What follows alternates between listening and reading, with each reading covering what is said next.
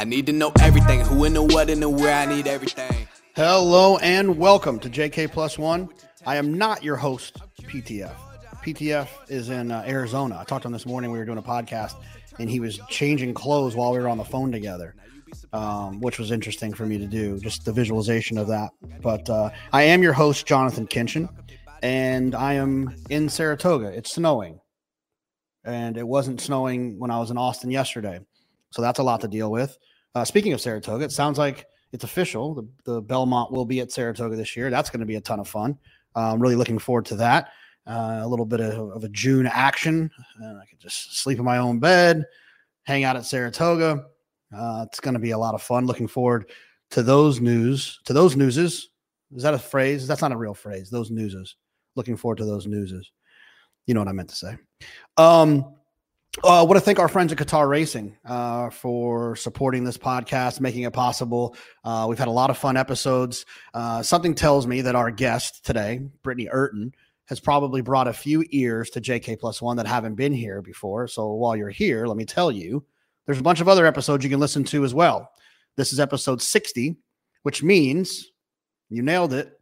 There was 59 before this. We've had some really fun ones this year. We've had still the most listened to ever, Duke Matisse, a professional horse player who actually gets a call out in this episode, an episode that he had at the very beginning of the first season.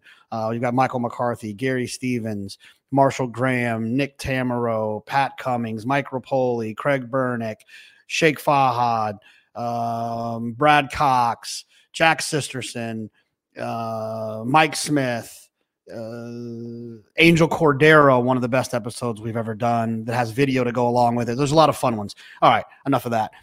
Make sure you subscribe, like, share, follow. I'm very excited to catch up with my dear friend Britney Eurton, congratulating her on her career retirement from TVG FanDuel, but I'm assuming on to bigger and better and more fun and more challenging journeys, exciting stuff.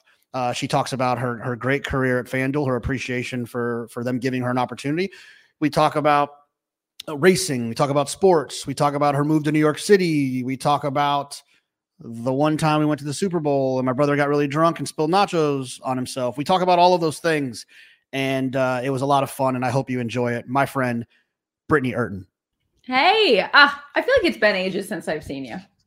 Far too long. What? Yeah, I mean, I feel like I saw you at Breeders' Cup. Yeah, because, but doesn't that feel like it was ages ago? Yeah, and you were in work mode because we were sitting next to. I saw you. We were sitting next to Aaron Rodgers when you came to interview him for NBC, and that was when I don't know if I saw you outside of that. Maybe no, probably not. You were in work mode too. Did I ever tell you that he gave you a shout out? He didn't reference you by name, but I knew he was talking about you.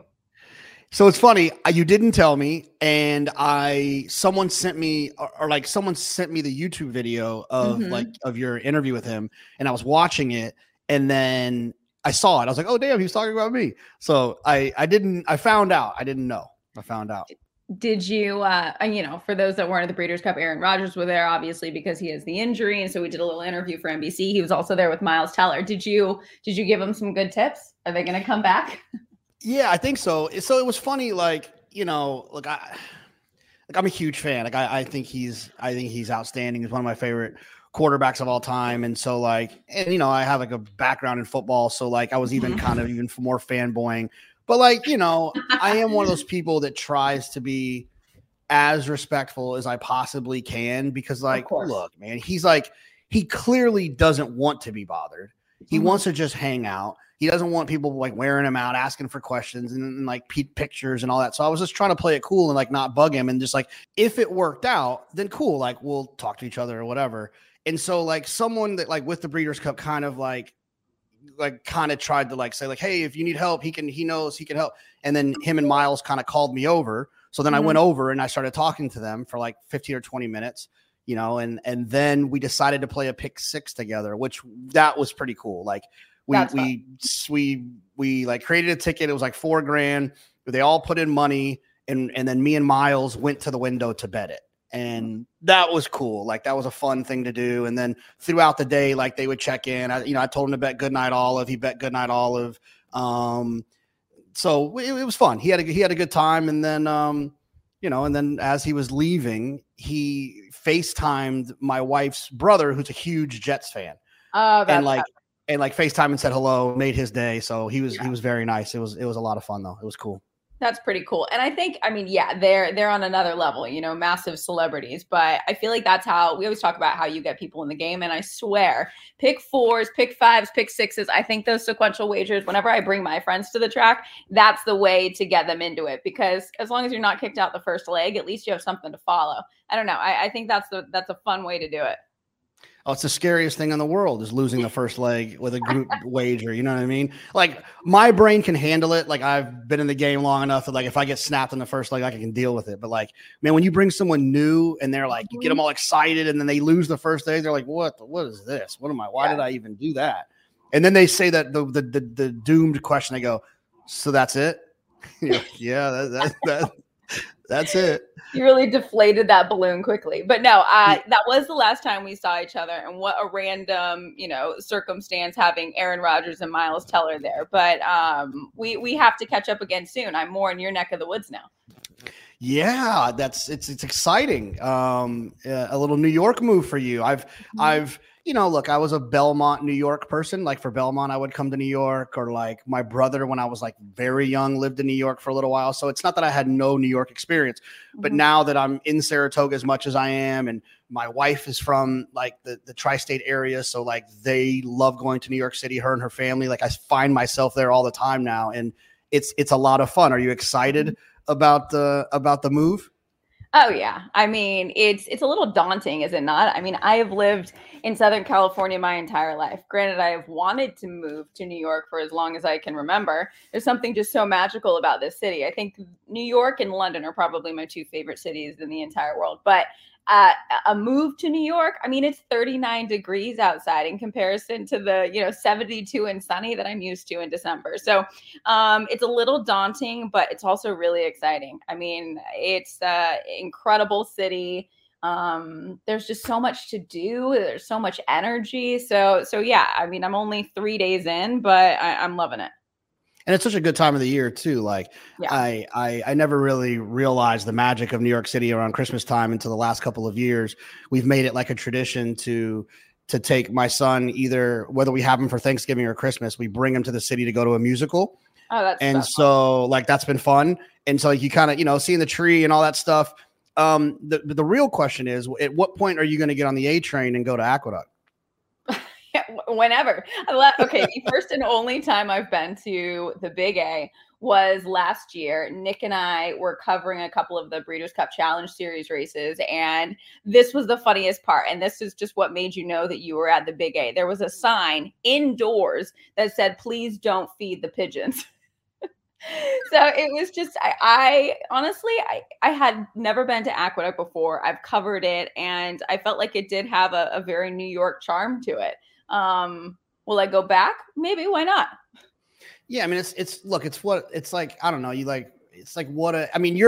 What a racetrack should be to you is different because you grew up going to the most beautiful racetrack that there is. But I'm a little bit biased in terms of, I think what my viewpoint of a racetrack is. Yeah, it's probably a little skewed because of Santa Anita. And Del Mar. and Del Mar as well, right? Yeah, but it's like, I don't know. It's like when you think about what a racetrack's supposed to be, it's about the bettor and the $2 wagerer and the guy yelling at the TV, and the TV's not even that good, and it's like that's that is Aqueduct, right? And then, right.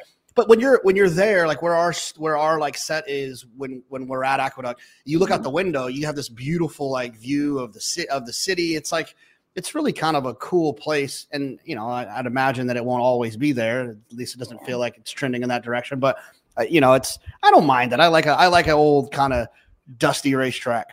Well, to be honest, I think that's what I enjoyed about it. It felt just very New York, but very much a place that just diehard horse racing fans go. And I think that, yes, the big days are incredible and you have these, events and parties, etc. But like at the root of it, what is horse racing? And it's like gambling, loving the horse, diehard passion as they're coming down the stretch. And that's kind of what I got from Aqueduct. Also, while being really cold. Absolutely. Yeah. It's chilly. It's breezy around there. It's definitely breezy around there. Brittany, I mean, I've always wanted to have you on, but the idea like really kind of sparked with your announced, I call everything a retirement from FanDuel TV, which was, obviously started as TVG. Tell me about getting the TVG job when you got the job. Did you audition? Was it just a conversation? How did it all unfold? Gosh, this goes way back. So my background is more so acting. That's what I wanted to do from the age of 3. I've always been so passionate about film and TV. I went down that whole route, found out that I hated the auditioning process and maybe enjoyed being myself more than trying to play a character, or maybe I just wasn't all that good at it. Who knows? But I had started going to the racetrack a little bit more when I came back from, I went to Cal Poly San Luis Obispo for 2 years and transferred over to USC. So I started going to the races a lot more. My dad kind of had better horses. He was running in stakes races. So I would try and visit as often as I could. And then obviously got to know TVG just from seeing everybody at Hollywood Park or wherever the races were. And I went to a racing event at Craig's in West Hollywood with my dad. It was some charity event, and we got talking with Frank Lyons. And Frank had said to me, you know what, Brittany, let me get you in touch with someone at TVG. I think you would be really great at it. Because I obviously had the love for racing, had no idea how to read past performances at this time because it just wasn't something my dad really introduced me to. But I also had the comfort in front of the camera. So he got me in touch with my former boss now, Kevin Grigsby, and I met him for a meeting. And in my mind, I'm like, you know what? I still want to pursue acting. Maybe I could go and do some paddock reporting at Del Mar, not realizing that like paddock reporting at Del Mar is kind of the grade 1 of working in broadcasting. I thought, yeah, I could just throw myself into that. No, not the case. So a year later, because I was definitely not ready for that, I learned how to read the past performances. Kevin McFarland actually sat down and kind of gave me a seminar how to read the past performances. And I went in for an audition. And I don't know how many people I was up against, but there were a few different parts of it. And, the next thing you know, they bring me on part-time. And then I go full-time. And 9 years later, I had been with TVG covering all different racing from around the world. So a funny start to what I'm really blessed to have pretty exciting 9 years with the company. At the beginning of those 9 years, were you still kind of pursuing the other part, the acting thing? Like at what point did you kind of fully punt on this is my lane now? Mm-hmm.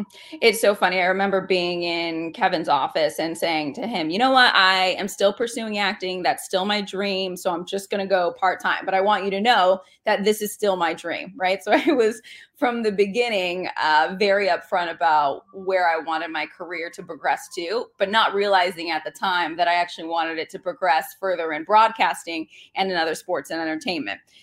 So that was always kind of there. But I think once I went full time, which was probably, I don't know, about 9 months or so after I started part time, I just loved it. I loved interviewing people. I was actually getting to, work at the big tracks. My first interview, I believe, was a taped interview at Los Alamitos with Doug O'Neill, which is really funny now. But it was just something I fell in love with. And I realized, hey, maybe I could, learn from the people around me. Maybe I could get better at this. Maybe this is the career path I want to take. I hate interviewing. Really? You're doing it right now. Well, no, this is just a talk. Like when I'm talking about like at the racetrack, like a couple of times where like I would go to Churchill by myself or whatever, or like the 1 or 2 times I've reported like when we're at an IRA track, but I don't ever really do it. But like the times I have done it, first of all, I hate asking the person if I can. Like, hey, man, can I talk to you for a second? I hate doing it. It's so uncomfortable. I hate it. I hate bothering people. Like, I'm also the guy that, like, as a single guy, never approached a girl. Like, I just don't want to bother people. Like, I just can't. I hate it. So I hate that part. And then I hate the fact that I don't know when I'm going to be done. I think I'm probably going to get 3 questions, but then they're in your ear a little bit. So I'm like anxiously waiting for them to talk to me in my ear about when to wrap. Then I never know what to say to be done. And I start panicking about it, like about halfway through. I start panicking, like, oh, what am I going to well, congratulations on the win. And then you're just like, I just always lay out. I never throw it back. I get so uncomfortable. That's hilarious. You're definitely not the first, nor will you be the last to say any of those things. I don't know what it is. I think I preface it anytime I go see someone like, hey, I'm sorry, I got to bug you. And I think I've also, grown up at the track. So at least a lot of people on the West Coast, especially when I was starting out, I think that helped a little bit, just having known people already, right? I obviously was quite terrible, I think, in the beginning. Hopefully I've gotten better since then. But I think you just learn by doing. And there's something I really love about just hearing people's stories. I love asking questions. I think I'm innately just an inquisitive person, but I totally get it. There are many a times where I'm like, what was my next question? And so then I'm fumbling through my words, or I'm saying, oh gosh, I hope they talk for a long time. And then I get wrapped so I don't have to fit in my second question. That's the hardest part. Or when you have a second question and you don't have time for it and it was better than your first. That happens often. Yeah, that's tough. That is it's just, I'm always just so like, I don't know, but I also had like I got better, but I had a really bad like first alone experience. So like, when I first started doing it, I was always with like someone. Like the first time I ever did the show, I was like with Greg Wolf. So I was like sitting there conversationally, which is easy for me. I can do that. And then I went to Oaklawn. I went to Oaklawn to like be on site, but I had Lafitte with me. So like it was me and Lafitte. So, obviously, Lafitte is just legend. A professional, is all professional. So he just makes everything easy. You basically know what you're going to talk about before you talk about it. It was simple. So I got very confident in that moment. Like, oh, this shit's easy. And then they sent me back to Oaklawn by myself. And I had to do a stand-up by myself for the first time, where they threw it to me, and then I had to take it and run with it. And it wasn't a conversation; it was more of like how like I'm actually like presenting something.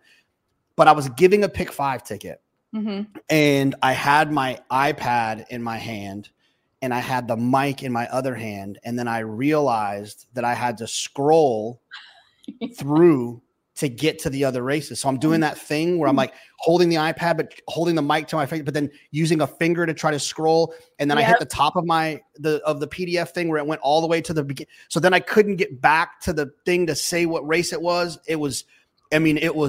I was melting in that first moment. So it took me a second to kind of get used to like, okay, now I write it down in one page. I learned that. Now you got to write the ticket in one page. I'm sure that it probably felt a lot worse than it actually was, but have you ever closed out one of your past performances? Because I annotate, and then all of your work is lost. Because I've done that numerous times. Oh, yeah. So I use, it's like, and it's the worst when you're like on camera, right? Like, I use PDF Expert. And so like, I've done that before, but luckily in those moments, when it comes to talking about that stuff, I can do that. It's the other things that like really have thrown me for a loop. This summer at Saratoga, I got like a really kind of important like life text message, that was like very distracting. And, you get really comfortable when you're on set, and like, you don't have to be as like, all the way plugged in. You know how it is. Like it's kind of like, you're just in a rhythm and what's coming up next. And Wolfie asked me a question, and I swear to you, I have no idea what he asked me. And I was because like, you were just so distracted. Yeah. Yeah. And I was like, oh, well, look, Wolfie, here's the thing. When you have these 3-year-olds, I just basically threw out this completely ridiculous blanket statement, but it's a lot harder than it looks. I'll tell you that much. You know what? I mean, I've had a lot of people say that before, and it's just what you're comfortable with, right? So because my background was acting, I think I felt a little bit more comfortable in front of the camera, but I've had numerous people, especially those that I interview, just say how uncomfortable they feel in that moment. So my biggest goal when I do it is to make the other person feel comfortable. So I try just shooting the shit with them beforehand, and then hopefully they're comfortable enough to, give me some good tidbits, or at least when they're after the race, then most people are pretty happy to be interviewed. But there are a lot of aspects of it. Like, I've started hosting a lot more. And for me, that's been a bit of You know, that one's been a little bit harder for me because when you're reporting, you've got like 3 questions, you can write them down or whatever, and then go off of who they said. But when you're hosting, I mean, that whole show, you are basically the traffic cop. You are driving the ship. And so that's been, I think, one that's been a lot more challenging for me, but I enjoy it at the same time. So it's, yeah, all different aspects of the industry in terms of media coverage is fun, but yeah, it's hard. And you want to get better, right? Like, I've had the pleasure, as have you, working with some top-notch broadcasters. And so you just try to at least get close to what they're doing.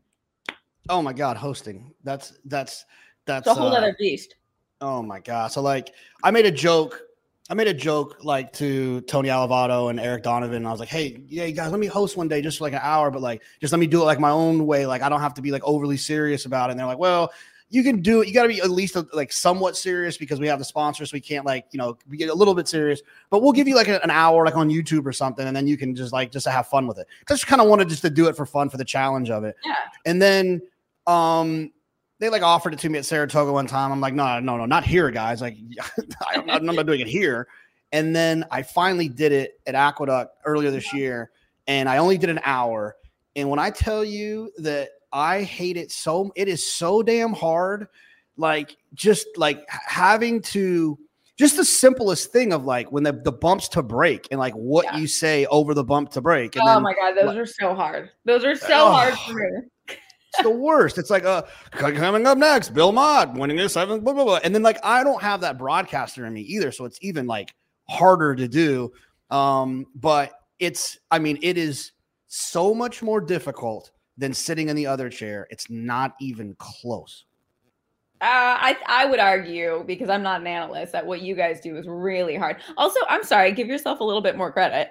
I think you're a very talented broadcaster. You're fun to watch, and you've created such a, like people with the shirts. And I feel like you have such a vibe and a real, like, I don't know what the word I'm looking for is, but like it stands out. Like people know you, and this is your energy. This is your vibe. This is what you bring to the table. I think it's really cool.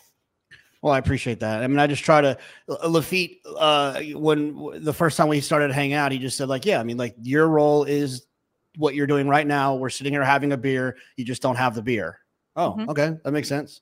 And so, yeah, but hosting's very hard. And I respect the hell out of like what Nick does when you guys are at Ascot and what all the hosts do, especially on our show, your show. It's not easy. It's a harder job than I think people might understand.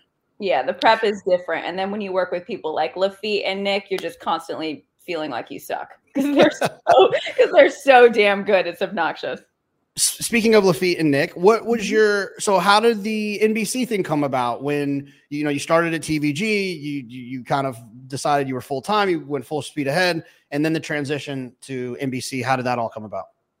Well, I obviously had always loved the Breeders' Cup. I think they are 2 of the best days of racing. And so for me, I felt like that was the next step. The next goal would be to try and get on some Breeders' Cup show to work for NBC. So I remember I met Brian Pettigrew, who used to be with the Breeders' Cup at my dad's first Breeders' Cup back in 2016, I think it was. And he had, helped out my family with just getting things organized because it was our first time going.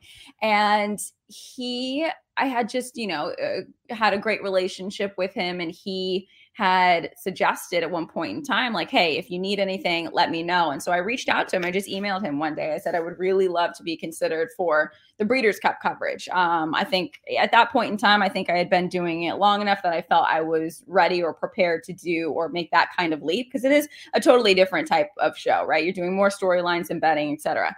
And it's obviously on a major cable, major network. So I just kept kind of pressing. I had come to New York. My agent set up a meeting in Stamford, Connecticut with the talent relations department just to chat. And I don't think anything transpired until a year later. I knew that I really wanted to get onto these shows. So I kept working on my reel. I kept pestering them. Hey, if you need anybody, I'd really love to be considered. And then finally it came to fruition. My very first NBC show was the Stephen Foster Breeders' Cup Challenge Series show in July of 2017. And then I worked the Del Mar Breeders' Cup that year. So I think I was just that, you know, what do they say? This squeaky wheel gets the grease, or I don't know how that goes. But I think that's right. Yeah, that's essentially what it was. I just knew that was kind of the next step, the next goal for me. And I just kept, you know, pushing my name out there and trying to get any sort of face time I could with the people that were making those decisions. And eventually it came around. I'll never forget that day, though. I had to interview Todd Pletcher. I think he had just, I don't know, maybe it was his 50th birthday, something. And my hand was shaking the entire time. I remember holding that NBC mic and my hand was shaking so bad, I thought I was going to puke. I was so nervous. Oh, I can imagine. Yeah, and you're right. Like you mentioned, like once you know someone, it's so much easier to have a conversation with them. It's just so much like more comforting and like, oh, you know, I'm sure you have no problem talking to Todd now. It's just that first time around, it's like, oh, damn, here we go. I feel like, God, it's funny. I feel like I feel like it was longer than 2017 that you've been on NBC, but I guess that makes sense. Yeah, I think 2018 was my first Derby, which is crazy because that was then a Triple Crown year, which was, I mean, insane. So, I mean, ever since then, I'm very grateful to, you know, way back then, Brian Pettigrew, Pete Rotundo. He was a major player still to this day in anything involving my career. So I'm very grateful to all of them, including Kevin, kind of taking a chance on somebody new. Your hardest week of work, is it Derby, Breeders' Cup, Ascot? Like what's like your like really kind of taxing, you know, I know that the NBC stuff is hard. You guys have a lot of, you know, requirements and responsibilities, but what's the hardest week? That's a good question, because initially I would say Kentucky Derby, because you're on for so long. It's the biggest platform of racing in terms of people watching, because that is, you know, what the general public knows about. But in terms of just amount of work going into it, my very first Royal Ascot, because we were up all 5 days and we were on air for the entire, I think at that time it was 6 races a day. Nick is the primary host, but I'm not reporting. I'm co-hosting with him. So, and also you have the international runners, which I don't spend as much time when I'm not, you know, when I'm not there covering. So I think Royal Ascot, I was so exhausted after those 5 days, but they were some of my favorite days on air. It's just an incredible experience to be able to cover the international runners and just the pomp and circumstance that is Royal Ascot, with all the incredible fashion and food and parties, etc. So it's everything all in one. But from a work standpoint, I think that was probably the most intensive outside of Breeders' Cup. But now we're at 1 day. So Breeders' Cup would definitely take the cake, especially this past year because I was hosting. So different amount of work and prep goes into that. Yeah, it's just it's those back-to-back days really get you. You know what I mean? It's the one-off days, you know, even as extensive as they can be, like the Derby. You know, I can imagine how that could be tough. Had you been to Royal Ascot prior to working? I had. I actually went, I went with a couple of my friends. We did this, you know, we just graduated college, I think, and we did a big vacation with about 10 of us, and we ended up at Royal Ascot and all got dressed up, top hat and tails, the whole thing. And it was epic. And ever since then, I'm like, I need to go back every year. It is such a special experience. And I think my friends felt the same way about it, but it's different. I mean, you know this, it is when you go there, I mean, Americans, I think we are loud and rowdy and we root our horse to the finish line. Did not feel that way. You could probably hear a pin drop at Royal Ascot. I'm like, ooh, this is embarrassing. I'm definitely drawing attention, not in a good way. Yeah, good thing your dad didn't have one. Some of my favorite videos are you rooting your dad's horses home. You gotta pull it together a little bit, be a little bit more demure about the whole thing. But no, that's what I love about racing, right? It's that adrenaline rush that you feel when your horse is in a pointed spot to win and you get to root them home. I mean, that's one of the most exciting things about racing. I don't remember where it was, but honestly, I think I remember, I know where it was now. I was like, I don't have an agent, but I had a call with like talking to someone or whatever. Mm-hmm. And so the guy was like, hey, do you have a reel? And I was like, oh no. Cause I've never had a reel because I've never really needed a reel because like Tony just found me. And then I was like, that was it. I never really, so I was like, well, damn, I guess I got to make myself a reel real quick. So I watched your reel to figure out like, oh, this is what a reel supposed to look like. Which version of that? I don't remember. I just found it on the internet. But there was, you did a baseball game and I was wondering like, did you find it to be basically the same gig, or did you find it harder, easier to kind of to do another sport? Oh, I love that, by the way. So NBC on Peacock had a few baseball games, and this one was over 4th of July weekend, and they were testing something out because it was, let's say, two teams that hadn't had the greatest of seasons. It was the Tigers and Royals game, and they wanted to get, they wanted to grow viewership. So they did an announcerless game. So basically just the Nat sound and everything, and they wanted a reporter to roam the stands, getting interviews with fans, vendors, etc.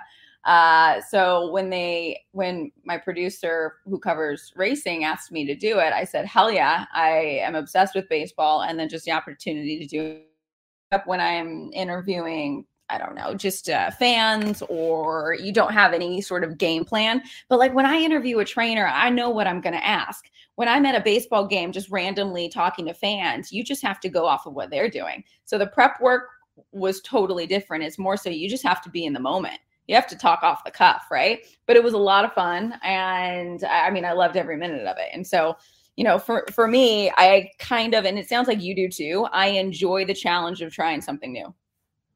Yeah, I mean, but those are hard though. Like it's funny as it sounds, and I think people will find this to be kind of interesting. Is like when I do a cart talk, I get more stressed out about doing those than I do giving out a pick 5 ticket or talking through a race or whatever it might be, because it's like those conversations when you're doing something like you're doing, kind of like a pop-up interview like that, like they go where you take them.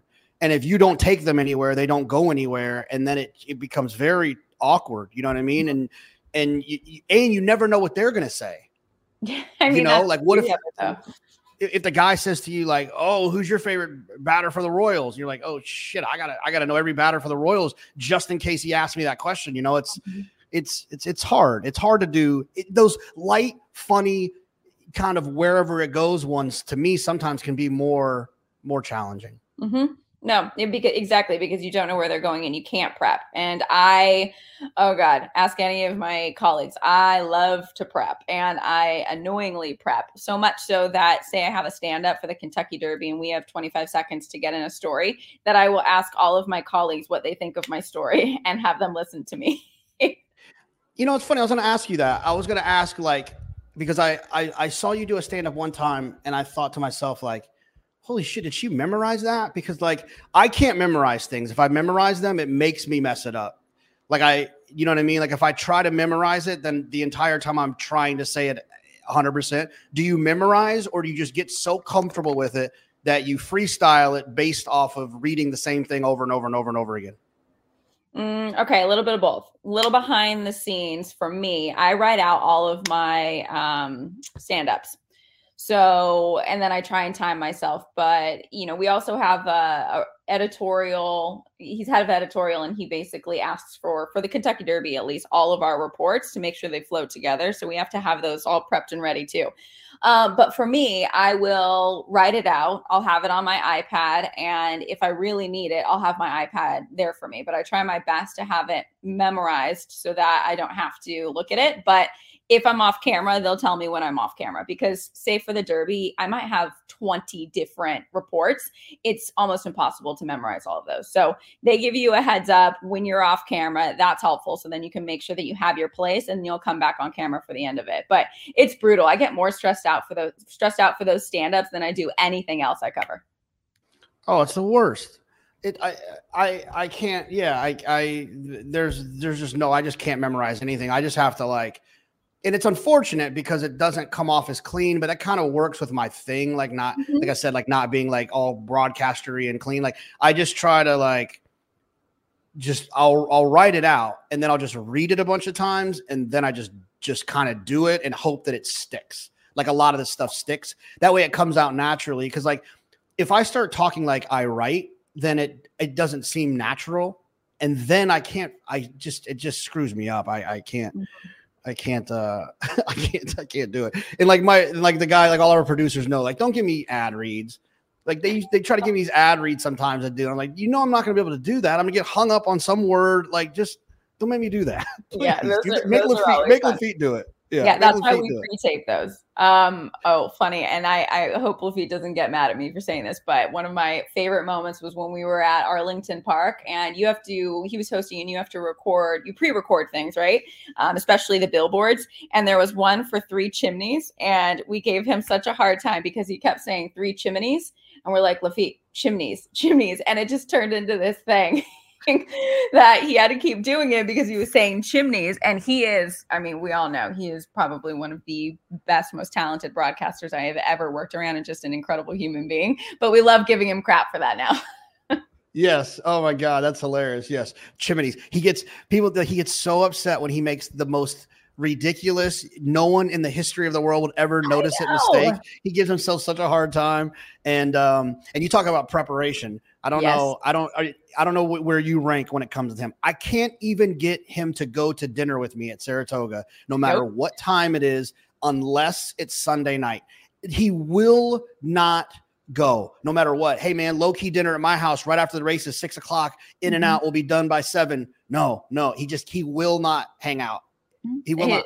His work ethic is unbelievable, and that's why he's so good. Same thing. We would be, it would be Wednesday or something of Derby week, and we say, "Oh, we're gonna go to Jeff Ruby's for dinner," and he'd be like, "Okay, I'll grab a cocktail with you guys downstairs," and then he would go up to his room to prep. But again, I feel really lucky to have worked with so many incredibly talented people because they just make you better. So Lafitte, Nick, 2 of them for sure in terms of, working with them at NBC. I have learned a lot from them, and work ethic 1000% from Lafitte is one of them. Britt, would baseball kind of be your like, not like dream gig, but like fun gig you'd like to do? Others, like, would be that kind of the other sport you'd like to do? Or is it football? What's kind of your other sport if you were going to be doing something you'd like to do? I mean, I grew up loving, the Los Angeles Dodgers. Anybody that's seen my dad, 90% of the time, he's got a Dodgers hat on, even if it's a big day. So I love baseball, grew up with it.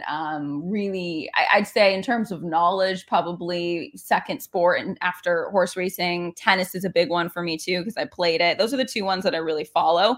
But for me, like I said before, I enjoy sports. And I think that, you probably the same way. There's something about sports that I think just got me really invigorated, and the competition aspect, the story aspect, etc.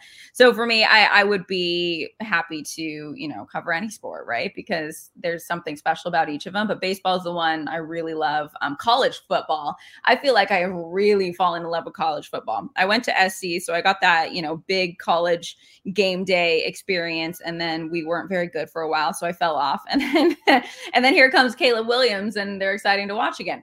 So, except this year, but it's been fun. I really love the environment and just like what college game day is. I went to the Michigan-Ohio State game recently, which was epic. So if I were to put something like sideline reporting, Big Ten, any sort of college football game, that would be pretty high up there.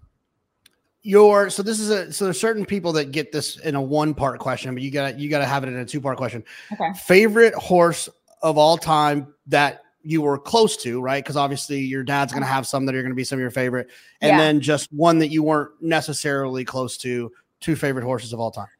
Oh, okay. I'm going to take my dad's horses out of the equation. So it's a really easy answer for me. My favorite horse that I was close to would be Beholder, undoubtedly.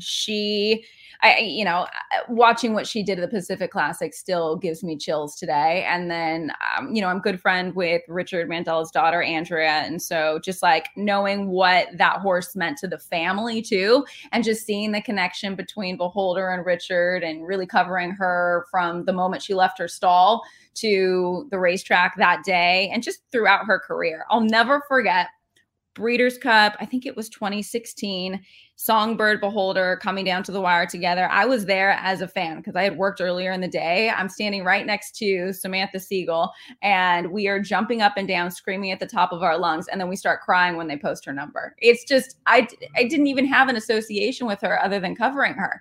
But Beholder easily would probably be my favorite horse that I was close to. She was such a badass. Yeah, no, I mean, her Pacific Classic, I'm assuming you were there that day, right? Yes, I was. And I remember I remember watching, I mean, I did the interview with B. Wayne Hughes and Richard after the race, and he said that he wanted to take on American Pharoah. So that was pretty epic. But the move that she made, and still gives me chills to this day, and the roar of the crowd too. It was special. Oh, I forgot about that. She was supposed to run in that classic. Yeah, but she got sick.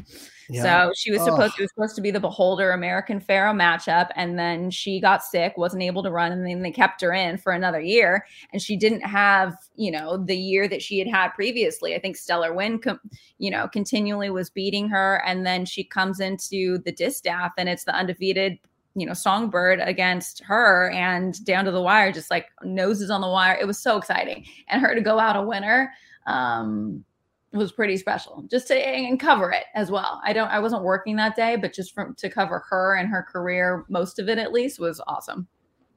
Do you find yourself biased in terms of Del Mar, Saratoga, or do you have a place for both of them?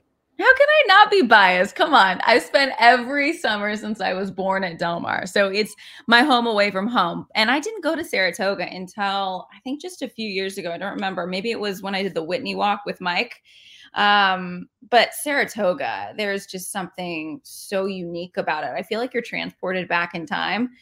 When you go to the backyard and the picnic tables and everybody there's got a form, and it feels like it's a tradition for a lot of people. So yeah, I can have a place in my heart for both, but there's no doubt I'm biased. I mean, come on, Del Mar's great. Where does Britney hang out?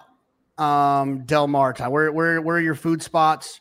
Where are your coffee spots? Where do you grab lunch? What are your spots you like in Del Mar? I feel like I haven't been in so long. I forget where all the places are now. Obviously in Saratoga. Yeah, right. I'm going to need all of the tips from you in terms of Saratoga, because I really do want to take the train up, like you had said. So Del Mar, Pamplemousse is obviously a big one. This is not sponsored by Pamplemousse. They have great spaghetti and meatballs on Sundays. Best sushi would be Ken's Sushi Workshop, down off of like Del Mar Heights kind of area. Coffee, I don't know, not big on that per se. Monarch is fun for like sporting events. That's kind of downtown Del Mar. I love a good dirty martini at La Berge. I have kind of my favorite spots. Oh, and I can't believe I'm forgetting fish tacos at the Brig. Now that, if you haven't been there, overlooks the racetrack. They have, TVG, FanDuel TV, probably on every television, and a racetrack crew is there. And they have the best swordfish tacos with hot sauce I've ever had. So just a few of my favorites from growing up there. I do love the Friday late post Brig first. When I used to go all the time, that was like a go-to move where you could go eat lunch at the Brig and then go down to the track. I wish there was a world in which that like one of us started like a little bit more staggered, like either we were 2 weeks later or Del Mar was 2 weeks earlier or vice versa, where we could, or you could make it to both. It's just for us. I know it's impossible for you because unless you're coming for NBC to get over here because you're down there. I mean, well, it would have been impossible, and it's impossible for me. I did pull it off though in 2000 and I want to say maybe 19. I played my first year working at Saratoga in the summer. I played in the Del Mar contest. And I had my son Austin, and I was flying him back to Austin. And so I left on a Friday from New York, went to Del Mar, played in the contest, flew him home to Austin, and then came back to Saratoga. And luckily we canceled one of the days, so it worked out really well. But yeah, other than that, I haven't tried to pull off the mid-season move in a long time. We need to talk to the powers that be, separated a little bit. Isn't it the most controversial debate, right? I feel like it's so polarizing, Saratoga versus Del Mar. Everybody has an opinion, and it's usually a strong opinion at that. But I think that's what makes it kind of fun. Yeah, it's because it's so different. Yeah. Like, I think the people that really love Del Mar, don't fully get Saratoga, and vice versa as well. Like, I think about someone like Billy Koch, right? Like the idea of like him wanting to wear shorts, a t-shirt, and flip-flops every day, and then being stopped trying to get to the grandstand at Saratoga probably doesn't vibe well for his brain, which I completely understand. And then it's just, it makes sense, right? I get both sides of the argument, but I think it's comparing apples to oranges. Both are great. I think we could say that. Yeah, and the racing's great. So like that's something that that we can lean on for sure in terms of like, the quality of racing, the future superstars that you get to see, the current superstars that you get to see. So I do love it. I enjoy both of them very much, but I have obviously become a little bit partial to Saratoga. Yeah, but I'll give you all the tricks of the trade. Yeah, the train up is super easy, or I usually train down, but it's easy. I just love that there's a Shake Shack there. You and me both. It's dangerous, but it's so damn good.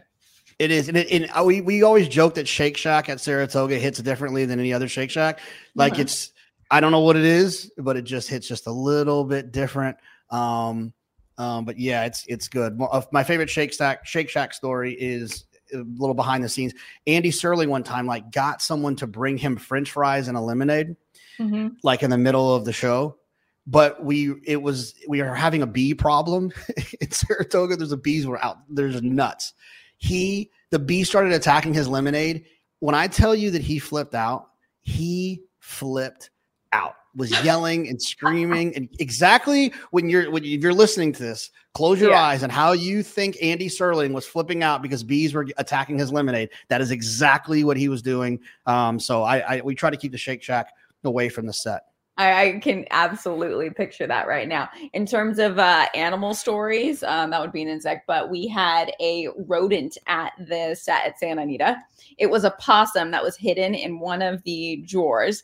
It was the grossest, scariest, squirmiest thing I've ever seen. The tail was like a foot long. It was me, Christina, and Joaquin all on the set. I was reporting at the time, and we see it. And I ran. I get to higher ground. I'm on like a step stool, and they had to bring people out from Santa Anita to grab it. It snuck out of the cabinet that it was in and went underneath, and we never saw it again. So who knows? There might be a family of possums living underneath, but just seeing that tail creeps me out. So yeah, we're not just dealing with horses here.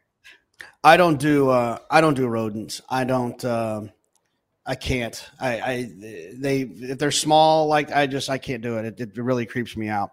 I wouldn't have been able to handle that situation. Ugh, no thanks. No thanks. There's I think in my goodbye video they definitely had visual of me freaking out over that. So yeah, you could put that in your mind. How would I be reacting seeing a possum? Yeah.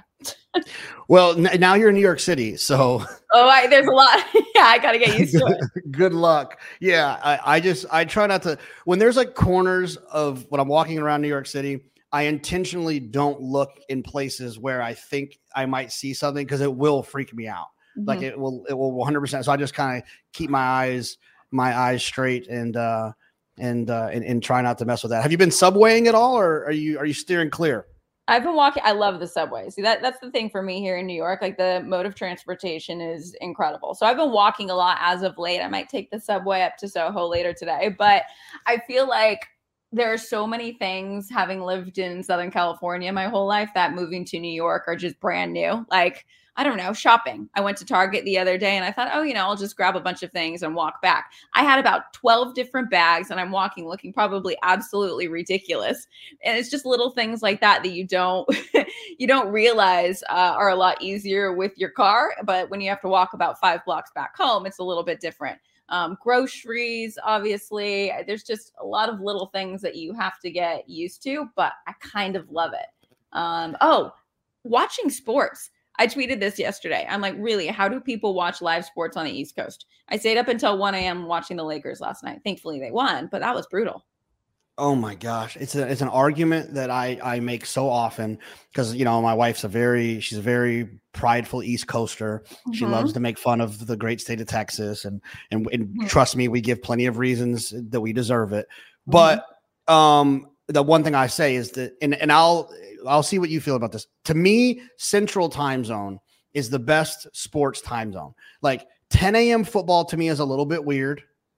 10 a.m. first game, I'm more of a noon guy, but also 8:30 Monday Night Football to me is preposterous. I can't stay up that late anymore. Why are we doing football so late? The East Coast time zone for sports is horrible. I don't know why. 7 p.m. for a baseball game on the West Coast. I'm thinking, how in the world are people watching on the East Coast, right? I don't think that's necessary. Can't you do a 5 p.m. West Coast game, something like that seems a little bit more normal. But this will be a new thing for me. I'm kind of a night owl anyways, but yeah, that's a bit brutal. Baseball's going to be tricky for you, the Dodgers, right? I mean, what time is like their like evening, first pitch? Well, like what time 7 is it p.m. usually? typically. I mean, we get 6, 7 p.m. Sometimes, obviously, you got the weekend games that are around 12 or 1 o'clock. But I'm just going to have my dad keep me updated, which he will, because he watches every single game, including preseason, spring training. Really? Oh, yeah. He's a diehard. I'll never forget, we were in Kentucky. He had a horse running at Keeneland, I think, and we went out to dinner. It was some nice restaurant in a hotel. He brings his iPad and has the volume up and is watching a baseball game. Somebody hits a home run and he goes, yes. Everybody in the restaurant turns and looks at us. I was mortified. I was so embarrassed. He can't be bothered. It is his sport. He loves it. Your favorite non-racing sporting event that you've attended in person? It would probably be, just off the top of my head, when the Dodgers were in I think it was probably the NLDS 2020. So it was during COVID and it was held at the Rangers Stadium. And my dad and I last minute bought tickets. It was just us two. We went to, where is it? Arlington? Yep. I think. Yeah. So we flew into Dallas. We went to the game. We walked in the first inning, they go up 11-0 maybe. And it was such a surreal experience because obviously it's during the pandemic, it's very limited in terms of how many people are there, and they separated everyone in terms of the seats. But just to be there and feel like, a sense of normalcy, I say a sense because obviously the stadium wasn't packed, but you were able to go watch a game again. Right. And I was just there with my dad, big Dodgers fans. He's the reason I am. And so I think that was just a really special moment. We went to 2 games, flew back home. They won the series and moved on. And that was quite special. And then won the World Series eventually, that year, which we watched at home, which was pretty cool. But aside from that, and you're involved in this one, Super Bowl. You tell that story.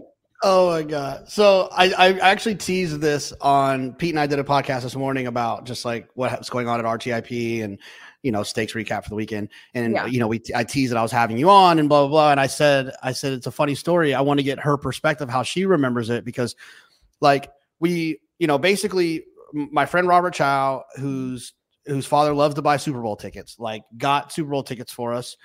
And he had a friend that was supposed to come, a couple of friends supposed to come. Anyways, we planned it where it was the Super Bowl was in San Francisco. We planned it where we stopped at Santa Anita so that we could hang out on the Friday before, I believe, and just hit the Eddie Logan and just hang out. And you know how the Eddie Logan goes, the sun starts setting and Orcadia's pouring the drinks and people start getting loose. And next thing you know, the 4 of the people supposed to be 4 of us going to the Super Bowl then turned into like 6, and Duke Matisse and you and Andrea and Tom Lute all got into the mix, and we went to the Super Bowl in San Francisco. My brother came, and my favorite part was before we got into the game, my brother, 2 things happened. My brother got absolutely wasted somehow. Like so wasted. He spilled nacho cheese all over this like designer sweatshirt he had on, and we watched Kobe's back. We were in, I don't remember where we were watching. Yes, we watched Kobe's back run, like some bar. Yeah, some bar like right outside the stadium.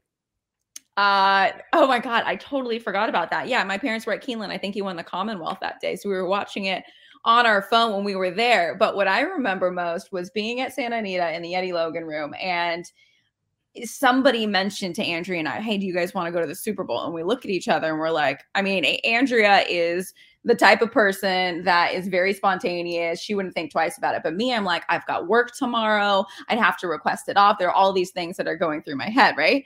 So I think by the time we had a couple glasses of champagne, I'm like, how could I miss this? This is a once in a lifetime opportunity. It's Super Bowl 50 and it's like just, an hour and a half or so away. So I remember calling my boss and saying, okay, I know that this is last minute, but I feel like this is a once in a lifetime opportunity. Can I please take a vacation day tomorrow? And well, we know the rest of the story. They granted it. That was epic. That was so much fun. We picked up our Broncos gear. Wasn't that Peyton Manning's last game? I mean, he retired. I think it was. Yeah. They played the Panthers, and I think it was the first year that stadium opened too. The one in, I don't remember what it's called. How epic was that halftime show with Coldplay? Was who was I? Oh, it's Coldplay, wasn't it? And I think Beyonce came out too, and maybe Lady Gaga or somebody did the national anthem. I mean, it was a memorable event, to say the least. Yeah, and my favorite part is as I tell the story too. If anyone wants to know how diehard of a horse player Duke Matisse is, he had his past performance with him the entire time and was betting on his phone from his seat at the Super Bowl. That's how dedicated he is to the craft. Oh, I love it. And then we went to some sushi restaurant. We were all absolutely dead that night. Oh my gosh. Yes. I don't even remember. I think I left early. I was so exhausted. I don't think you were there. It took 2 hours to walk to the car, to get to find the car. It was an adventure, but it was fun and very random at that. So, that's honestly, those are the best moments, right? The random, unplanned ones. How many derbies had you attended prior to working derbies? One. The first one that my dad ran in.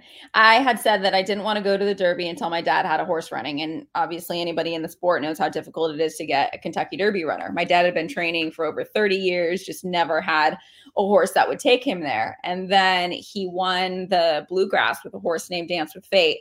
And even then, because it was 3 weeks turnaround, I think, and the race was over a synthetic surface at Keeneland, I remember in the interview, and he got a lot of crap for this from his owners. They were like, okay, so onto the first Saturday in May, onto the Derby. And my dad's like, well, we got to see how he comes out of it. Typical trainer. Where all the owners are so excited because he's atop the points list, right? So anyways, it was 2014. That was my very first Kentucky Derby. Is when California Chrome ran. And actually Art Sherman and his entire crew were 2 boxes away from us. And I just started freelancing or part-time with TVG at that time. So my very first one, it was really special. He finished 5th that day. I'll never forget doing the walkover with my dad. Pretty surreal experience. If you ever get the opportunity to do that walk, it's unlike anything you've really ever done before. So I feel very, very blessed to have had that opportunity. And then to work it, and then to interview my dad on the walk when Storm the Court ran. That was pretty special too. Did you get emotional? Oh yeah. I think that probably the most emotional I've gotten in an interview with my dad was obviously at the Breeders' Cup when Storm the Court won. But I think it was walking with him before I did the interview because they were last to come to me. The walkover situation is really interesting. You've got 3 people you probably have to get. You have to eye them on the walkover, and then you have to run to them afterwards, right? So he was the last person that I had to get for that walkover, and we were already about in the paddock at the time. So I had quite a bit of time just to walk with him as they got through all the other interviews. And I think it was in that moment that I just thought, wow, like this is really special. Not only am I walking over with my dad's second Kentucky Derby runner, which is incredibly hard to do, but I also get to talk to him about it. Your walkover shoes. What do you bring? You bring 2 pairs of shoes with you. You have to, right? Oh, this is a thing. Yeah, I wear my heels, and then I've got a pair of. I've upgraded. I've gotten a lot smarter over the years. I have a pair of somewhat chic-looking hunter boots that I wear. So I'll bring those. They take up room in my suitcase, but at least I don't get, my heels all messed up because you never know what the weather's going to be. It could be raining, it could be hot, but regardless, if you're doing that walkover, your shoes will be ruined. Oh my gosh. Yeah, no, that would be tough. I'd have to, if I ever do the walkover with somebody, I got to throw some bags over my shoes or something. Oh, you'll see that. That's the funniest part too. I think it was the first Derby that I did. It was absolutely pouring down rain, and you see either guys carrying their girlfriends or people having those little, when you go into a house and they have those blue booties that you put on. You'll see people in those. You'll see people in rain boots with parkas on. I mean, it's hilarious. Fashion goes out the window. Right out the window. Oh, yeah. Brittany, did it take you, how long did it take you to stop accidentally saying TVG? Oh, God. Or did you get it pretty good? I mean, I think I got it pretty good in the beginning, and then I threw to, I think it was Matt Carruthers. And I said, more from the TVG studios in just a bit. Let's get to Matt. And I said, damn it. I knew I was going to do that. It was hard. I think it was hard for everybody too. I think I still do it. Yeah, of course. It makes a ton of sense. I can understand that being a challenging thing. Laugh about it. No, of course. I mean, well, whatever. Yeah. Who cares? Like it doesn't really matter. It doesn't really matter. Did you find yourself as you were on FanDuel TV or TVG, did you find yourself betting a little bit more? You said you kind of had to introduce yourself to the past performances. Did that job make you more of a gambler than you were prior? If I'm being honest, no, it didn't, because I think that at least while I'm on air or working, I think when I'm not working and at the track with a group of friends, then I would definitely get them into the pick fours, pick fives. But while on there, again, like I said, I am a host reporter. I would not say that I am an analyst. I'm not an expert handicapper by any means. I stay in my lane, right? If anybody would notice, I rarely ever gave out a ticket or made a selection. That wasn't really, because I didn't want to have people think that I thought that I was any sort of expert analyst or handicapper, right? Like I believe that the Matt Carruthers, I feel like there are true handicappers and that is not me. So anyways, I also, that being said, I don't love losing money. I have a really hard time with it. So at least if I'm pooled with a group of people, maybe I did a show parlay at Saratoga once, which was a blast, and maybe a pick four with some friends and whatnot. I'm living in New York now. I got to be tight with my money. Of course. Yeah. It's expensive. I mean, we were there the other day. I took a short Uber. It was like $48. Like, damn. No kidding. So to answer your question, I don't think it made me bet more, but I have a lot of respect for all of the analysts that I would be working with. And hey, if they had, money on a horse, I will be your biggest fan. I will root that horse home for you. Yeah, no, I that's one thing that like people that work with me are always pretty impressed with is like how it's hard to tell if I'm winning or losing if I'm on air. Like, I mean, I still play. Like, I'm not gonna not, but it's one thing that the one way you can tell, my one tell, if it's in HD and as a close up, if you see perspiration on my forehead, if I start to sweat a little bit, it's because I just got beat. That's how it comes out. I just will sweat a little bit and then, but I'm always hot. So it's not the easiest tell, but that's how I got beat in a race. Usually. So does it have to be like a big beat though? Like you're alive to a massive score, final leg of the pick six sequence, and you just get nipped at the wire? Like what's that tell? No, I mean they're all about the same. Really? Like a small score or a big score. Yeah, I mean I think if you play enough, you get beat enough that like you just kind of. You just kind of learn to process it a little bit better. Mm-hmm. And don't get me wrong. Like if I get off of air, it'll take me all the way to drive all the way home till I'm like, oh, what? I cannot believe I just got beat by, I can't believe that Chad Summers just snapped me off and a pick six for 60,000. You know what I mean? Sorry, Chad. But like, Chad. Yeah, you know what I mean? But like that's yeah, but I've tried to, you can't overreact, obviously, or then you won't be able to do it. Mm-hmm. But it was a tricky adjustment at first, at least I'll say that much. I give so many props to people that are on air that are wagering at the same time that keep it together, because I mean, we've seen people at the track that are alive for a big score and then they're rooting their horse home. Like, I don't know how you keep it together. Then again, when a race is running, you are not on camera. So that's what they need. That's probably what they need to record during the race. Exactly. That helps. And then it's like the yelling, calling, rooting your horse home, and then waiting for the announcer. You got to be done rooting by the announcer. The announcer says who the third place horse was because your mic's about to be hot.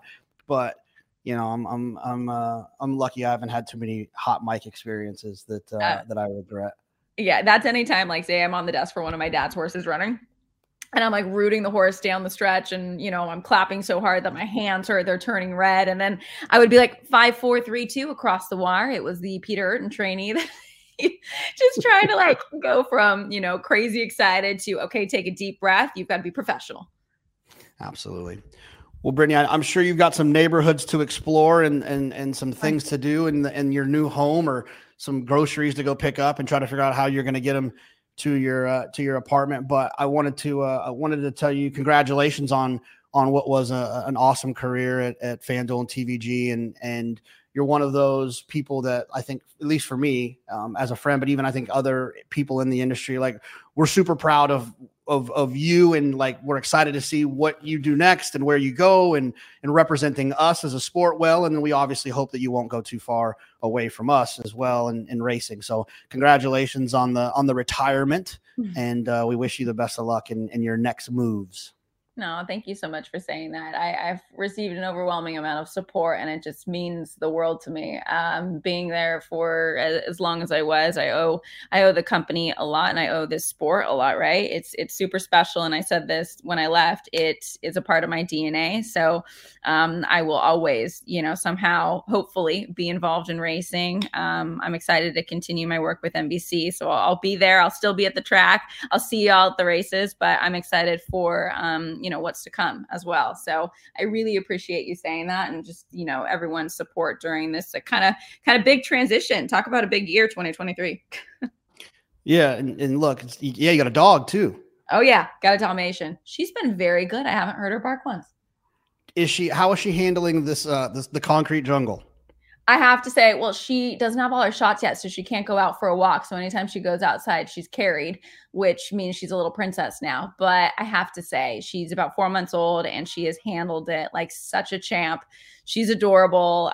She is full of energy. And we just walked past a fire station the other day, and her being a Dalmatian, I thought that would be just very apropos that she lives right by one. Oh, I hope that there was a selfie taken of that moment. Oh, there will be. Don't you worry. Okay, good. Well, look, I told you before, this is that moment where, and when I'm having a conversation or an interview with someone, that I don't ever know how to end it. So I appreciate you taking the time, and you're in New York. We're both in New York a little bit, so we'll hang out. I'll see you at some point. I so appreciate you having me on. You are absolutely crushing it. So keep doing it. And I can't wait to see you. Thanks, Brittany. Talk soon. Thanks.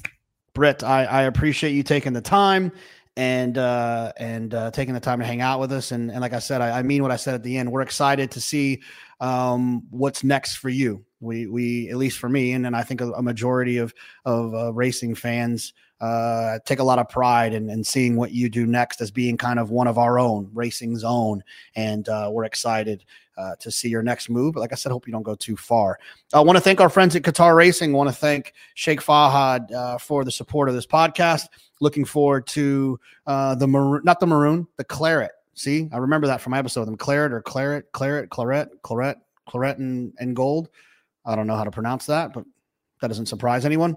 I want to thank everyone for tuning in. Thank everyone for listening. Thanks everyone for the support for all the podcasts at In the Money Media, the Money Players Podcast, Red Board Rewind, the Matt Bernier Show, Owner's Box with Billy and Michelle, Maggie's Off Track podcast. The list goes on. So I want to thank everyone for all the support. Make sure you subscribe, follow, retweet, comment. Check out our YouTube page, In the Money Plus. There's all kinds of things going on. But most of all, I want to thank you for listening. Thank you, Brittany, for hanging out with us for an hour, and enjoy your time in those New York streets. We'll see everyone next week. I need to know everything. Who and the what and the where. I need everything. Trust me, I hear what you're saying, but act like it's new what you're telling me. I'm curious, George. I hop in the Porsche, it's 5 and a horse. I'm ready for war. I'm coming for throats and turn to a ghost. I need to know everything. Now you be surprised at the info you get is by letting them talk, so I'm letting them talk. Gotta keep quiet, maneuver in silence, then let them in, chalk up their body. Another one body that's just